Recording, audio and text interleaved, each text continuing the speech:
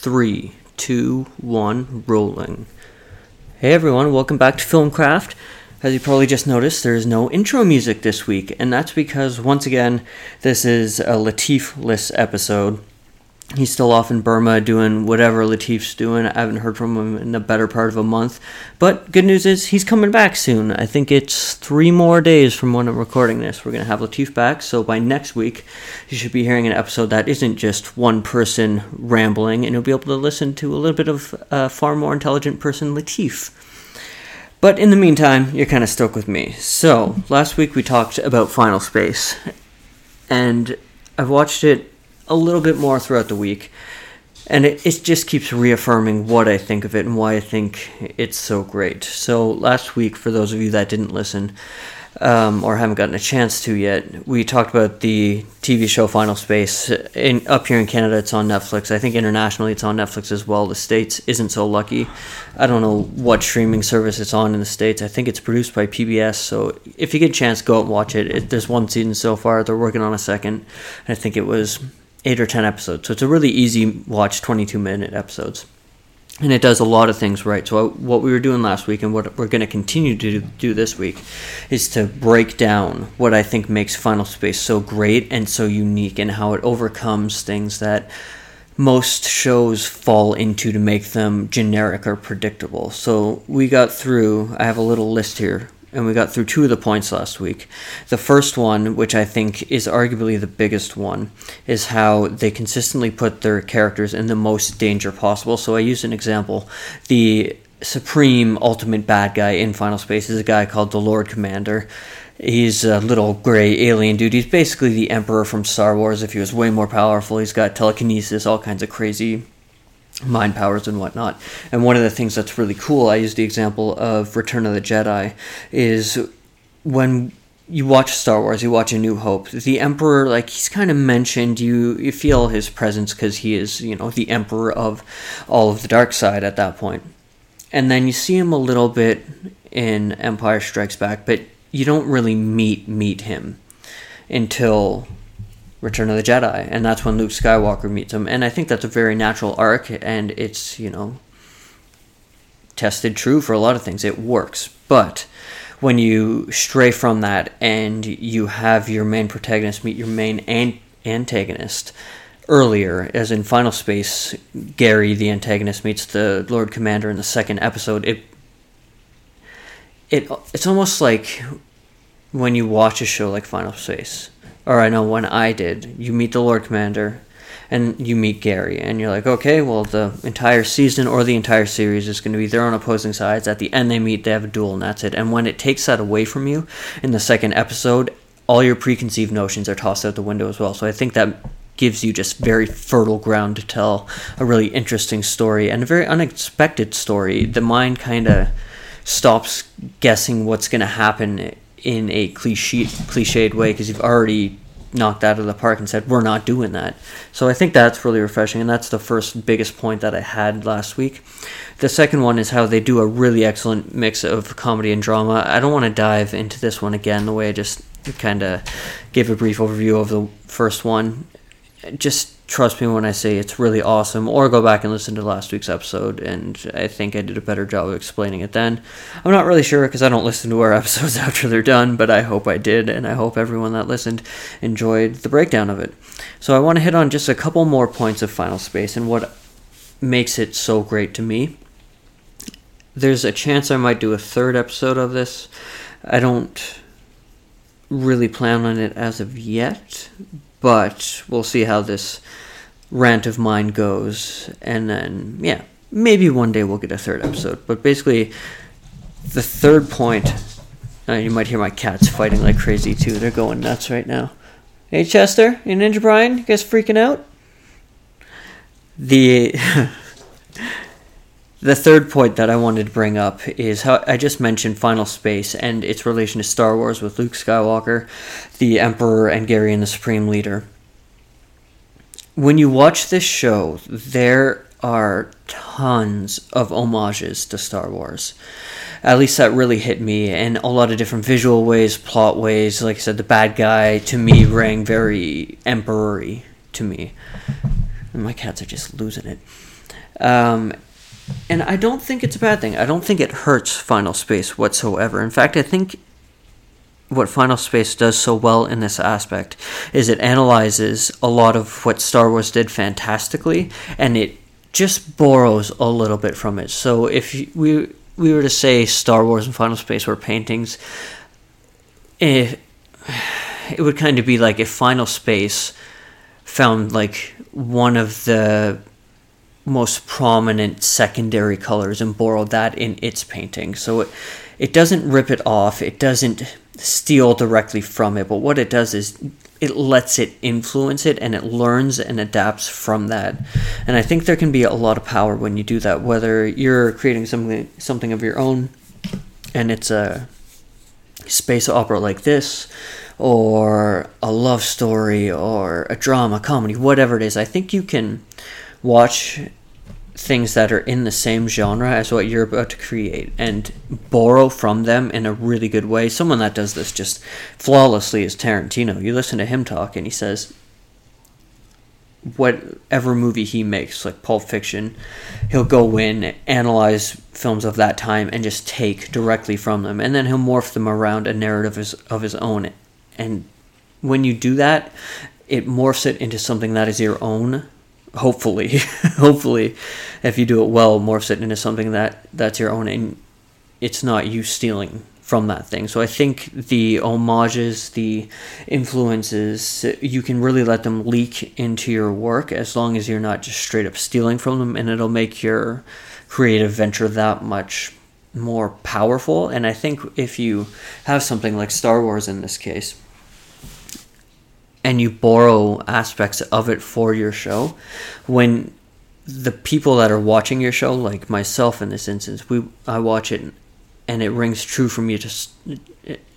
I see Star Wars in it, and it's almost like a fun little Easter egg hunt too. Like I can pick out the Lord Commander and say, oh, he's very Emperor-y, or I remember a couple set pieces. There was one, and I was like, oh, that's a direct reference to where they make the clones in Clone Wars, or Attack the Clones, even though that was the worst Star Wars movie.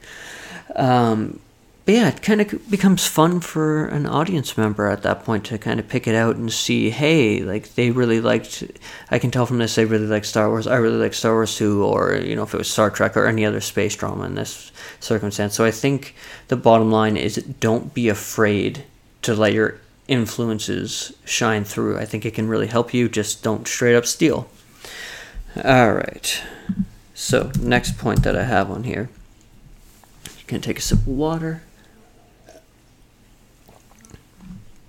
is one of the things that when you're watching Final Space, and I'm going to start getting into spoilery territory here going forward, one of the things that you start to notice when you're watching Final Space is the plot and the narrative are very well thought out, almost to a point where if you didn't think about it and or didn't finish the season, it might seem kind of convoluted. So for instance, time travel plays a part in it, and that's just super interesting to me because with time travel you can basically do anything narratively that you want. It kind of wipes the playing field and again erases any preconceived ideas of where the show might go for the viewer, and I really like that. But one of the things that happens at the end of the first episode, the second last scene, things are going horribly for your hero, you're pretty sure he's going to die, and then it cuts back to a spaceship and it's floating in front, or the lead character's spaceship, and it's floating in front of a planet.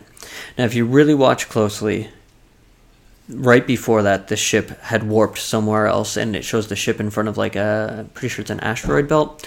It goes through all this carnage, the ship gets blown up, your hero's in peril, and then it cuts back to the ship.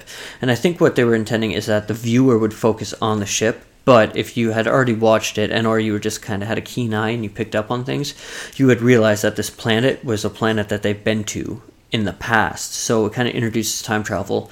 And I think when you really figure out your universe, your plot, and what you want your story to do in advance, you can afford yourself these really cool Easter eggs that almost like our Fight Clubby, when you go back and watch it a second time, you get a whole other layer from it.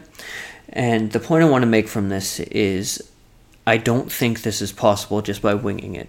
Latif and I have talked about writing styles. I'm a big outline guy. I don't know how I would ever write without an outline. In fact, I'm writing a new script right now. I'm about 50 to 60% of the way through, and even as I tackle a new scene, I don't just wing it. I know what I need to accomplish in the scene, and then I'll outline the scene in 3 to 5 sentences, and then build off that outline to create the scene. Latif doesn't do that. He just straight up writes stuff front to back, which is nuts to me, but it works for him. The point I'm trying to make is I don't think that the kind of flow state writing where you don't have an outline, you just start typing and go, works when you're trying to do these narrative things where going back on it a second time has different meaning. Maybe if you wrote it front to back and then you went back and did a polish and added those things in later. But I think if you're trying to do something like this, especially something that involves time travel, or in some way they're changing the plot in the past, I guess that's always kind of time travel, but I think you definitely need to have your plot points set. You need to know what you want to do with those characters and how it could loop back to the present, so you can give your audience these cool little Easter eggs and these neat little tidbits that when you go back a second time you watch it and it's kind of revelatory and it's almost a different story than when you watched it the first time. And I think if you're able to pull something like that off, it's, to me as a viewer, I've never written anything like that, but as a viewer, I find it immensely rewarding, and it's something I would really like to try writing in the future. It's just, I haven't gotten to a script that kind of wants to be that, and yeah, I hope to one day. But if you're going to do something like that, forethought is your friend. That's what I would recommend. You just plan everything out in advance. Even if you have your outline, you get 70% of the way in and you're like, oh man, I need to change these few little things. At least you'll know that when you get there, instead of a flow state of writing when you do it. It kind of just, I imagine you get to the end and then you start trying to shove these little beats in earlier where you think they'd fit, and it might not go organically. So if you're going to go for this, call it elaborate universe building time travel narrative kind of stuff, I would highly recommend plotting your stuff out in advance. I think it'll take you a really, really long way, and I don't really see any other way you would do it. Having said that, if there's anyone out there that has written something like this in a kind of flow state where you just sat down and started writing and it worked out, like, send me a message, because I would love to know how you did that. I think that would be amazing. Alright, that one's done. Another sip of water. So the next thing I'm going to talk about is hardcore spoiler territory. The villain we talked about, the Lord Commander. Like I said, little tiny gray dude. Almost kind of looks like a little testicle sack with eyes. He's the Lord Commander. And I find him to be an incredibly interesting villain. I wanted to talk a little bit about that, and I think one of the traps that shows, and more so often movies and shows, will get into is they will have one-dimensional villains that are, just destroy the world because reasons, or I want to conquer the world because I'd like to conquer the world. They're single-dimensional, they're not multi-layered, and I think that's a really bad thing to have. So I wanted to give some examples of what makes the Lord Commander in Final Space such a great villain, because one of the things I found most interesting was the first time you meet the Lord Commander. He, like I said, little tiny gray dude, and you find out he has these psychic powers, and I think that right off the bat kind of makes him cool, because, who doesn't like someone with powers? If I could have anything in the world, it would be powers. I'd fucking love to have powers. But someone with powers, if you don't go further into it, that is a kind of a weak villain. Just guy with powers can kill isn't that interesting. So the Lord Commander definitely starts off as that, but as we progress through the season, we learn a lot more about him. And one of the coolest things I think they do is, episode 3, I believe, we learn that the Lord Commander, who has these telekinetic powers, is dying of said telekinetic powers. Every time he uses them, it's slowly killing him. He hacks up blood, he ends up losing parts of his skull, and he just gets more destroyed. They're literally killing him. And I think just that if you were to leave it there and not go any further, which they do go further, but if they hadn't, I think even that would be much more interesting than just bad guy with powers can kill hero. Because when you have a bad guy like that, especially the Lord Commander, who's a very small character in stature, and he has these powers, that's his only weapon. And if he has the unlimited ammo cheat on, if his powers weren't killing him, then it wouldn't be that interesting, because it would be, they're going to go face Lord Commander, he's either going to kill them with his powers, which he has unlimited of, or they've found some way around said powers, and they're going to kill him.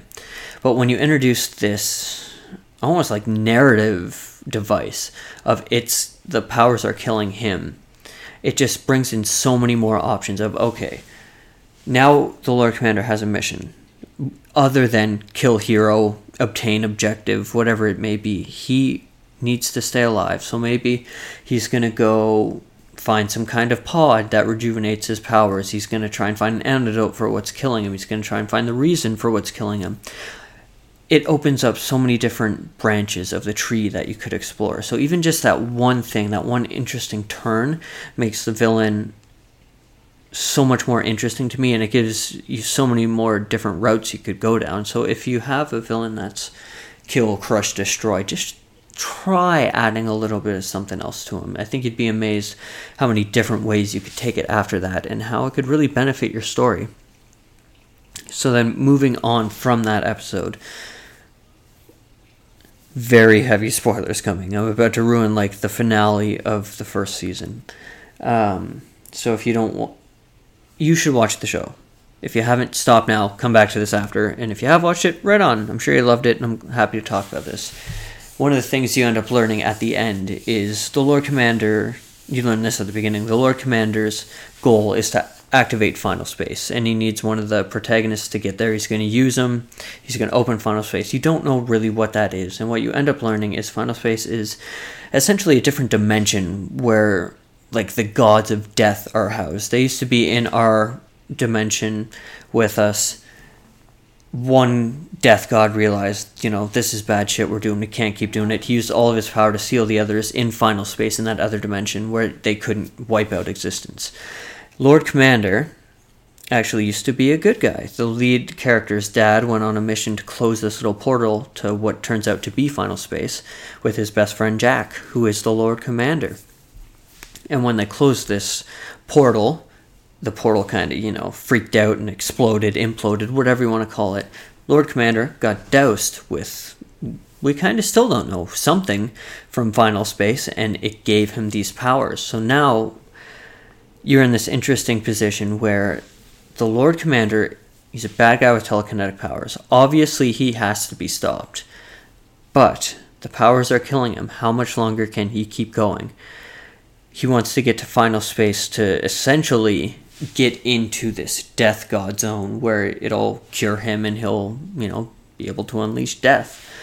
And now we've also thrown in an extra thing where the lead character's dad was best friends with this guy.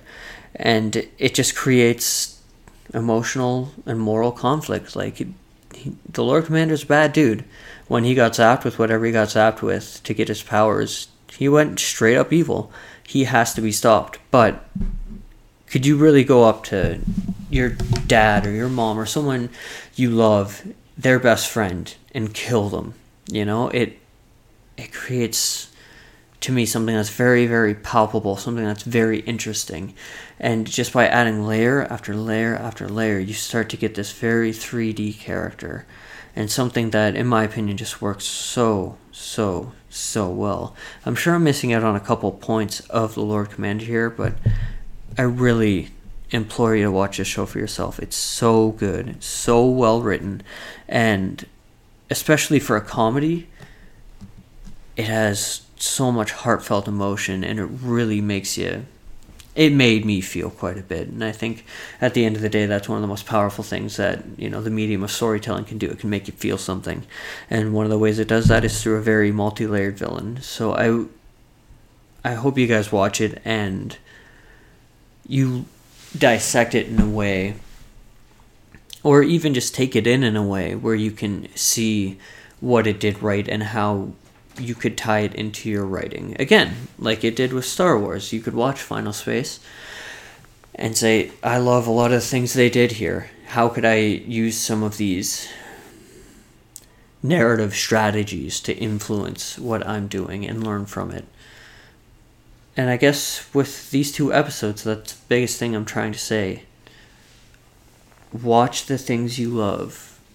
And I'm a huge advocate for the first time I watch something, I kind of turn my brain off and just experience it. I think it's how I really like that I can do that. I know some filmmakers kind of, struggle with it. But yeah, watch the things you love. Watch them from an audience perspective first. Try not to pick them apart. I know it can be hard, especially if it's really terrible, then the brain clicks on and you start thinking, that's dumb. But watch the things you love, take them in, then watch them again, and try and figure out why they're so good. Try and figure out what makes you react to it the way you're reacting, and how can you use that as an influence to make your audience feel what you want them to feel. And I think once you start to do that, I mean, that's the kind of, that is filmmaking at its core. We digest story, we digest visual and audio and all these things, and we morph it together into our movies, our films. So I'm going to end there for this episode. I'm pretty sure I've been ranting for a while. It feels like I've been ranting for a while. I hope you enjoyed these Final Space episodes. If there's anything I didn't cover for them, like I said, I would be open to doing a part 3 of these. Just let me know, and yeah, I'll do one. But next week we should have Latif back. Latif, buddy, if you're listening to this, I'm super stoked to have you back. I miss you, man. And yeah, we'll see you guys next week with a full episode of Filmcraft. Oh, once again, brought to you by Pippa.io, Pippa.io, podcast hosting service. They're rad, they're cheap, they're awesome. They have new website features and stuff. So if you podcast, you record stuff for the internets, check them out. They're great. Until next time, I'm Matt Ralston, and I'll catch you later.